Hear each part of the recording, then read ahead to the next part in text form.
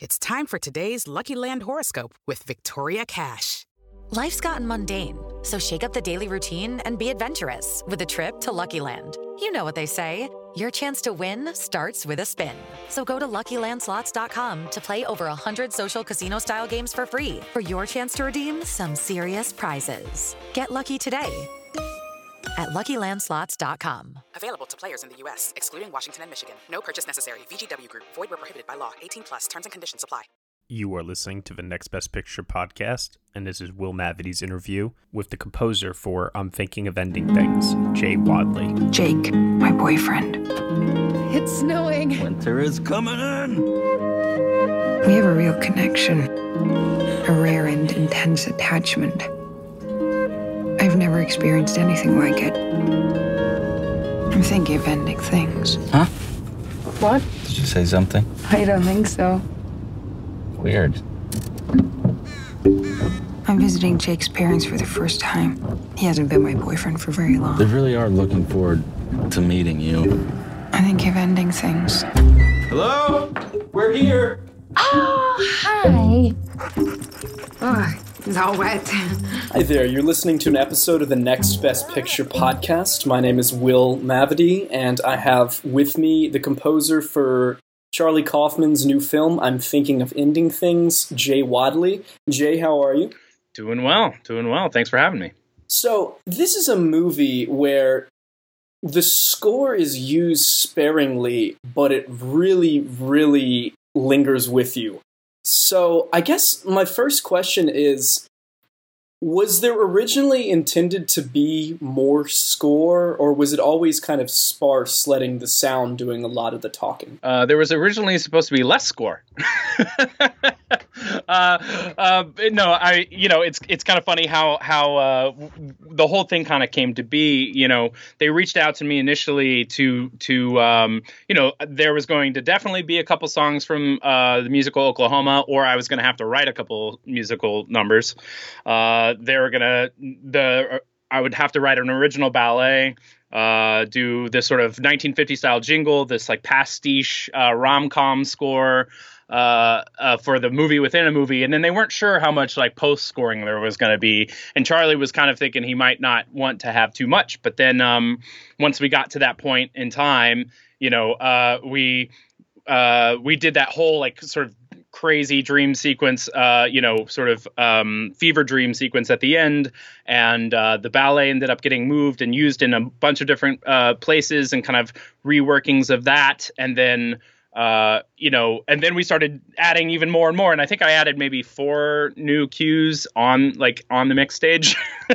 So, oh, wow.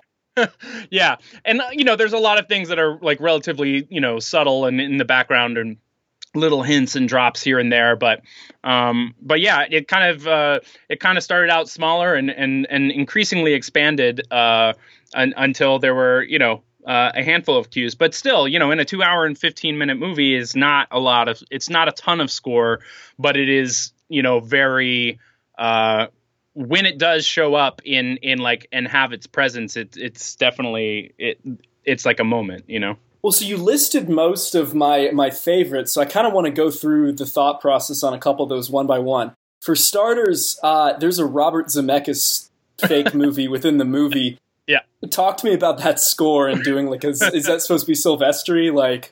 Yeah, like it could be a Silvestri or a Debney or it was just kind of, the concept being that it needed to be this sort of classic romantic Hollywood vibe. And yeah, so we just I did a bunch of research listening back to some of those scores and tried to make something that felt authentic to a film like that. So, and in no way to slight it, because, those composers, it takes skill to do that stuff, even though, it can sometimes be a little sweet. Yeah. Yeah. No, I mean, it's probably going to be a good track that I'll listen to on its own when the soundtrack's out. Yeah. There's another, I was curious if there was an intentional reference, that there's a scene towards the end of the film that seemed like it was supposed to be riffing on Ron Howard's A Beautiful Mind. Mm-hmm. So was that meant to be kind of a James Horner-esque score there during that scene, during the big speech? Yeah. So during that, it's kind of referencing James Horner without it being like a score from Beautiful Mind or whatever, but it is kind of leaning into that sort of rousing speech type of Hollywood score stuff, but it's kind of admits in the middle of all of this other chaos that is happening.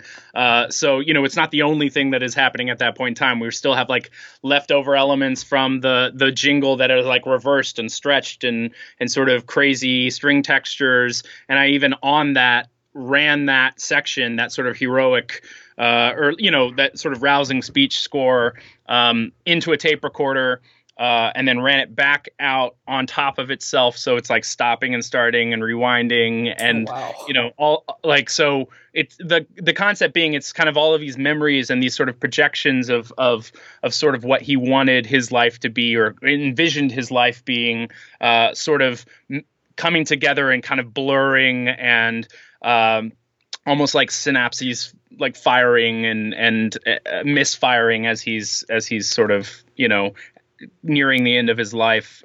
When I listen to that on repeat, am I going to be able to pick out most of the themes used elsewhere in the film in various points? Yeah. So that whole section from the moment he leaves, the truck, is all. Most of that is sort of a patchwork of like fragmented melodies and like that are manipulated in some sort of way, stretched out, grained out, verbed out. Like there's a bunch of elements, like all of those sort of romantic chords that you'll hear, these like kind of weird romantic chords that come in. That's from the ballet, and like you've got the woodwinds and harp sort of playing backwards. So you'll hear those melodies in reverse, and then you get that jingle, moment, the 1950s jingle thing. And then that kind of goes into that same, through those same processes. And then that's like stretched out and reversed. And, and it becomes part of this memory, this woven memory of all of these experiences of his life. So is that the kind of alien sound you get when she enters the school? Is that that's some of those other tracks being slowed down? Because I thought that was one of the more unique sounds. Do you know what I'm talking about? Yeah. So when she walks into the school and is like when she just starts walking in. Yeah. That's the ballet backwards, slowed down and like super like verbed. And I think I ran it through a tape thing too, but yeah. So, that's all supposed to be, referencing the same stuff and feeling like it's from the same fabric, and that it's just all part of his like subconscious or part of his pretty complex mental state. Okay, so you touched on the jingle a couple times. Talk to me about the Tulsi Town song. Yeah, so that was another one, like with the ballet and the jingle. Those are both things that I had to write ahead of time before they actually shot the film. Charlie, initially in the book, there's like in the original book, it's a Dairy Queen, but we couldn't use Dairy Queen, so we went. So he made up Tulsi Town, which is actually an alternate name for Tulsa, because the film's based in Oklahoma.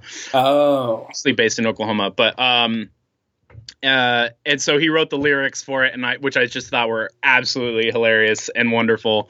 And so I kind of recorded a scratch vocal of the melody line into my phone, like almost immediately when he sent it to me, and developed it out and demoed it so that we could send it to Jesse Plemons, because his character actually sings it on screen in the car. Yeah.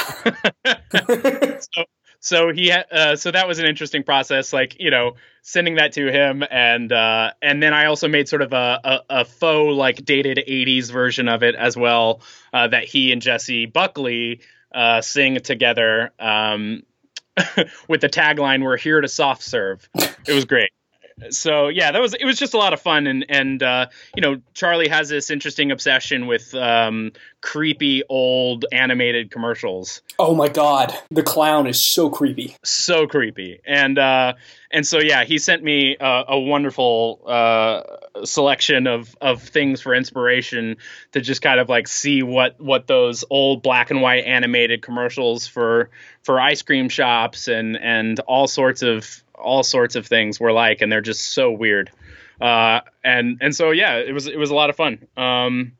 And the ballet similarly had to write all ahead of time and produce and mock up that whole like 7-minute sequence to send to the choreographer. Yeah, I was gonna say, because when the minister comes out, he does everything perfectly on the beat in the mock wedding scene and stuff. Yeah, so that entire sequence, I had to kind of create the score just based on Charlie's scene descriptions. So all of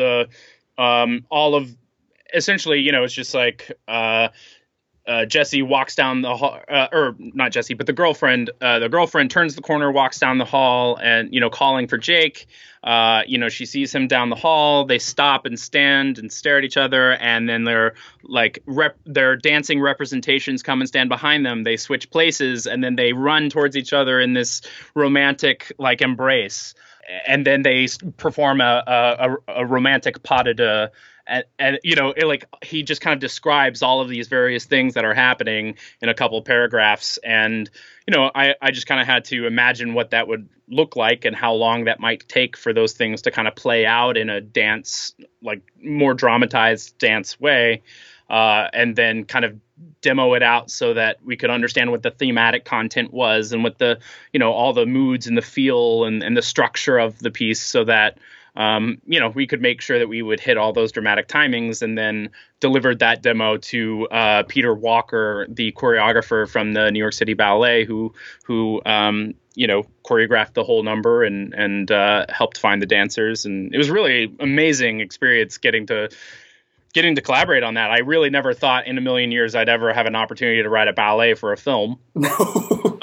And definitely not for a Charlie Kaufman movie. So I was pretty over the moon about it, honestly. Step into the world of power, loyalty, and luck. I'm gonna make him an offer he can't refuse. With family, cannolis, and spins mean everything. Now, you wanna get mixed up in the family business. Introducing The Godfather at ChumbaCasino.com. Test your luck in the shadowy world of The Godfather slot. Someday, I will call upon you to do a service for me. Play The Godfather, now at ChumbaCasino.com. Welcome to the family. No purchase necessary. VGW Group. Void where prohibited by law. 18+. Terms and conditions apply. Hello, and welcome to Novel Conversations, a podcast about the world's greatest stories.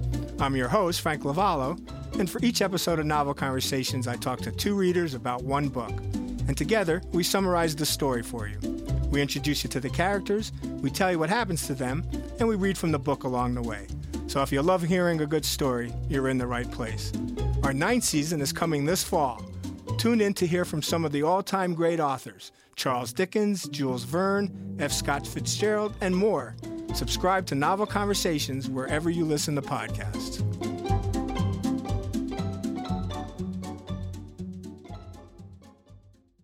Okay, and so I haven't, to my great shame, I've never seen Oklahoma, so maybe the final song was from there, but it was my impression that was an original song that he's singing at the end, or is that an Oklahoma song? That is an Oklahoma song. It is not in the movie. You won't see it in the movie if you watch the movie, but it is from the musical Oklahoma, and it is kind of, thematically, Charlie felt like it really works with the movie. It's kind of the character, Judd in Oklahoma is sort of has this unrequited love for this woman, and he's kind of, you can see how that can play out, and it's kind of a dark moment for him. Yeah, it's an understatement. Yeah. So Charlie, he just makes, what's so interesting about this movie, and you kind of called attention to it a little bit earlier, like with the Beautiful Mind thing. Like this film, there are so many references to film and literature and movies and musicals and all of these different arts that are in some ways, like sometimes they're acknowledged that this is from something else, and sometimes they're not in any way acknowledged that it's from something else, and it just presents it as if it's its own idea. And it's all coming from this perspective of Jake, who's creating this alternative narrative, right? Envisioning this relationship that he had as a younger version of himself that never happened. And I approached the score thinking of those things, and especially with the ballet of like, how can I make things that sound familiar sound like maybe we had just directly lifted them from something, but are completely original. You know what I mean? And hilariously, like a number of reviews legitimately think my ballet is from Oklahoma. So, oh, that's a compliment. I guess I did my job, but maybe shot myself in the foot. But really, actually, my influences in the ballet were more like Debussy and Ravel and Stravinsky. When thinking about what needed to happen over the course of this narrative, I felt like that those composers would like their kind of language would resonate with these types of events happening, and keeping in line with that concept of like borrowing, like in a way borrowing, like it's in no way borrowed, it's a fully original thing, but it's kind of in the voice of someone else, reinterpreted through me. And so, yeah, the whole concept being that these are composers that potentially Jake could have heard at some point in time, and loved these ballets or loved this music in some sort of way. So when he's imagining this dream ballet, this crazy sequence that happens, and this love, this relationship, and this like struggle with a different version of himself, and all of these things like this, this would be the music that he would imagine to his own ballet, right? So that was kind of the concept of it. So I wanted it to sound familiar and wanted it to sound like it could be from something else, because I wanted it to feel as though he was making this up and reinterpreting it in real time, almost. Okay, when he is humming or singing a lot, did you create the janitor? Did you create it all just when he's to himself as he walks up and down the halls? Are those songs you created, or those, because you can't quite tell what he's singing, right? I want to say yes, just to like make it that much more interesting, but we didn't get no, none of that is like, that's all direction from Charlie and things that I was not involved in, but I think speaks to his interest in music and kind of constant having a tune in his head, or having, like music is a part of his life and a part of his experience. And I think that's kind of the concept. I think that adds another layer to that element of he's kind of imagining all of these things as he's going throughout his day cleaning the school. Before I ask you about the sound design, are there any other specific references that you hope I picked up on in terms of riffs on movies and popular songs, et cetera, you worked in? As far as my involvement, I don't think so. I'm trying to think if there was anything else. I mean, most of the post scoring stuff, is all elements of the ballet. I wanted it to be this thread of, everything kind of being from the same material in a way, and kind of ruminating in a way on these melodies, and, in various forms and kind of different constructions and different moods. But, so yeah, I mean, mostly with the ballet and the jingles and stuff, those are like the hints and references to outside, art forms for me. Okay, so Louis Goldstein's sound design in this is fantastic. A lot of the film, it's, the in lieu of music, there's kind of the thunk, thunk, thunk of the windshield wiper, et cetera, et cetera.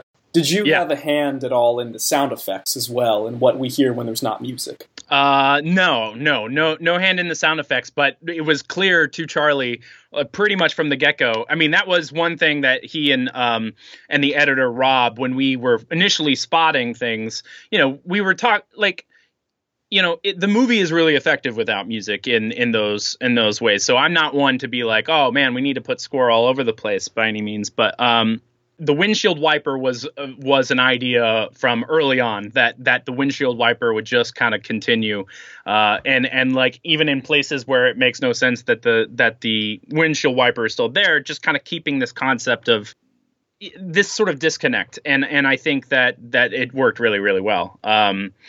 It's very unsettling when it just kind of keeps going. Yes. And then the final scene, that's another one where it just lets the ambient sound speak for itself, or as the credits roll, and it's a very depressing shot. Yeah. Was there ever a thought about having any music there, or was that always just going to be like car door slamming, wind, nothing else? It was pretty much just going to be wind and nothing else. Yeah. Yeah. It's bleak. Yeah. Yeah.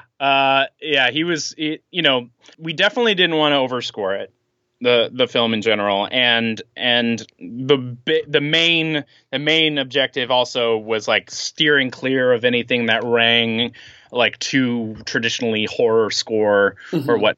Because it's just not really the tone of the film. It's deeply unsettling and disturbing, but part of that is in its quietness and in its like isolation, or a big part of that, and so it just didn't really serve the overarching tone of the film to just start slathering score everywhere. Well, man, the score is fantastic. It's going to be something that when I listen to, it's going to be like parsing the movie itself, just trying to parse the score and figure out what you did. What are you doing next? Well, I've got another film coming out a little later this year. At least I think it will be. It depends, I guess. It was June, and then it was September, and I think now it's November. But we are playing the New York Film Festival, which is exciting.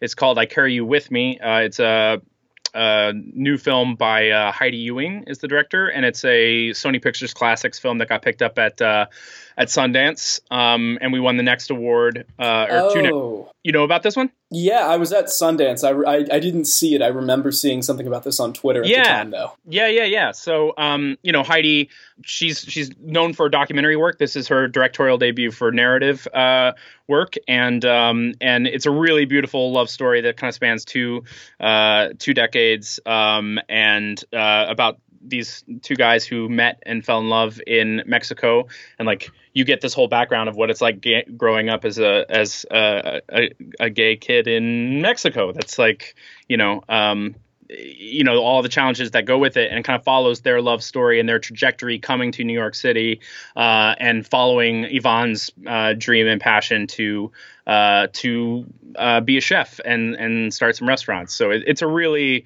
incredible based on a true story. So it's pretty great. And so that's kind of the next thing that's coming out. And then I'm working right now on an experimental documentary called Light, Darkness, Light, that is sort of about an Anglican priest who loses his sight and gets an experimental surgery to be able to see through like an implant. Oh, wow. And he starts to try to learn to see again through this device. And he's just a really interesting character. So doing that, and just kind of waiting to see what happens with COVID-19. Yeah. I mean, you saw like Pattinson just got it on the Batman set, and they had to shut that down. So it's crazy, man. Yeah, pretty nuts. So yeah, I mean, I think I would assume most productions are in that same sort of boat. So there were a few things that were trickling, and then they kind of all just are on pause for the moment. But yeah, so we'll see what's next, I guess. Hopefully we can get back to some semblance of normal production soon. And you, I guess the limited field means it opens the door for you to be original song contender for the Tulsi Town jingle this year. Someone else mentioned that, and I was like, I really should have considered asking Gaga to sing this, because I think that might be the only real chance I have. Or get Diane Warren to collaborate on it, just like... Yeah, exactly. Well, we worked with Deanna Story. She's the same singer who sung like the songs from Synecdoche. She's such an incredible voice and incredible singer. So, very grateful to have worked with her. And she's a friend of Charlie's. And look, if it happens, I will die laughing. Because get this, I got disqualified for Is It Love in Indignation. Why? I don't know. I guess because it played on a radio, I think. It started out as a song, and then it started playing in on radio. And since it was used diegetically, I was disqualified. So that's some BS. I was really proud of that one. That happened to that Brokeback Mountain song like 15 years ago too, because it was on the radio. Yeah. The music branch. It's them's the rules, right? So I just didn't know that those were the rules. So I was like, oh man, that is a bummer. Because that was such a lovely one to do. I mean, obviously the jingle is hilarious and dark and weird and look, if they want to go for that, I am on board. But I'd be surprised.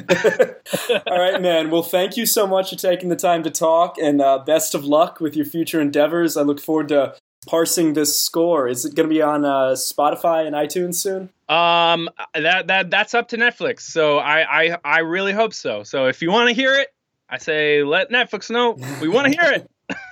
I'll do my best, man. Thanks so much. All right. Cool. All right, man. Appreciate it. Absolutely. Hey, everyone. Thank you so much for listening to Will Mavity's interview with the composer for Charlie Kaufman's I'm Thinking of Ending Things, Jay Wadley, here on the Next Best Picture podcast. I'm Thinking of Ending Things is currently streaming on Netflix. You have been listening to the Next Best Picture podcast. You can subscribe to us on Apple Podcasts, SoundCloud, Google Play, Stitcher, TuneIn, Player FM, Acast, CastBox, and also on Spotify. Be sure to leave us a review on Apple Podcasts and let us know what you think of the show. We really appreciate your feedback and your support, which you can lend on over at Patreon.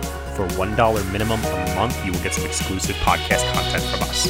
Thank you so much for listening. As always, we shall see you all next time.